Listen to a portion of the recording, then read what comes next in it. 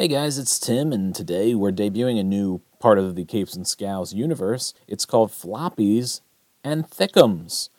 Why on earth would I call it that? Well, I'll tell you. It actually was a suggestion from some customers at the comic book store, and they said they were continually asking me for both issues and for graphic novels, and they were just like, I need the floppy, I need the thickem, and it was just a silly joke, and I said, you know what, I like that so much, I'll make it a show. But what does that actually mean?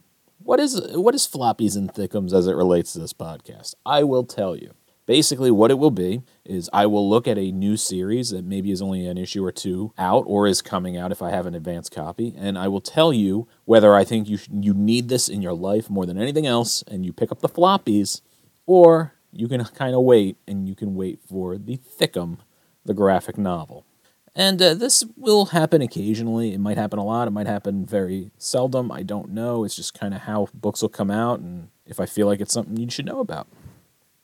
So I have chosen something very red hot right now for the first one, which is Teenage Mutant Ninja Turtles, The Last Ronin, issue number 1.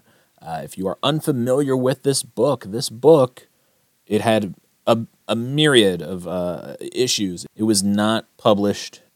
It was not published well. This book had a lot of issues. Some of the printing wasn't printed well. It actually looks like a bleached kind of page. A couple pages are bleached where you can just barely see the art. There's rumors as to how much of it was actually done. Maybe 17% of its actual requested pre-ordered ratio was fulfilled. I don't know how true that is, but it definitely seems like not a lot. So the book had a lot of problems, so I figured it's a perfect candidate with Turtles being fairly red hot right now. And just as far as the comics doing amazing. It's got a bunch of spin-offs, including this one. Is this a thing you need in your life immediately, especially considering how difficult it is to get issue 1? 2 is not out yet as of this recording, so how hard is it to actually get this issue? Well, right now, that issue's going between $20 and $25, and I could have changed already. I don't think it's worth paying that much. It's an $8.99 cover price, which does make that sound a little bit better, and it is a very strange-shaped comic, so if you're ordering it online, I could also understand it being a weird thing to ship, but it really shouldn't jack up that shipping cost too much, so don't fall for that. Basically, if you're unfamiliar, the premise of Ninja Turtles Last Ronin is it's the last turtle of the 4 that is still alive and is still fighting the good fight, and it is a darker Ninja Turtle story. Initially, they don't tell you what turtle it is. It will be revealed by the end of issue 1, so if you don't want to know, avoid the internet. What you end up with is a very reminiscent of like Frank Miller. And no, not just because Ronin is in the title. It just has that feel, that darker kind of me versus the world feel that a lot of Miller's work had. Not anymore, but it had it. This book is a pretty solid read. I enjoyed it a lot. It was my pick of the week it came out, which was a week or two ago, if you're listening to this when it first drops. So the book's solid, and it is a very enjoyable read. So normally, I would say, under normal circumstances, you would want this in the Floppeez.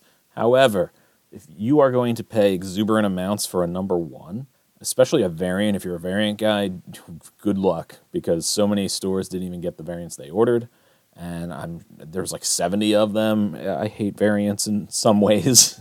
So, normally, it's a floppy over a thickem, but in this case, I just feel like wait for the trade. I don't know if the trade's going to be oversized, but if the trade's normal size, that's a bonus, because the comic, when I say it's a weird size, it's not like if it's too small for a magazine board, although that's probably how I will store it. It's actually closer to a golden size, but it's taller than a normal golden bag. So storing it is a little interesting. I mean, I just put it in a magazine bag and board, and I'll throw it in a magazine box. But I know there's a lot of people who are like, I just collect comics. I don't want magazines. And I get it. I understand that. And I think if, the trade ends up being an odd size, it's a little more forgivable. Trades often go on bookshelves, or they can be displayed. They're more inviting, I guess, than swimming through your buddy's long boxes without his consent. That is my opinion. Normally, I think this would fall under the floppy category, but today it is a thickem.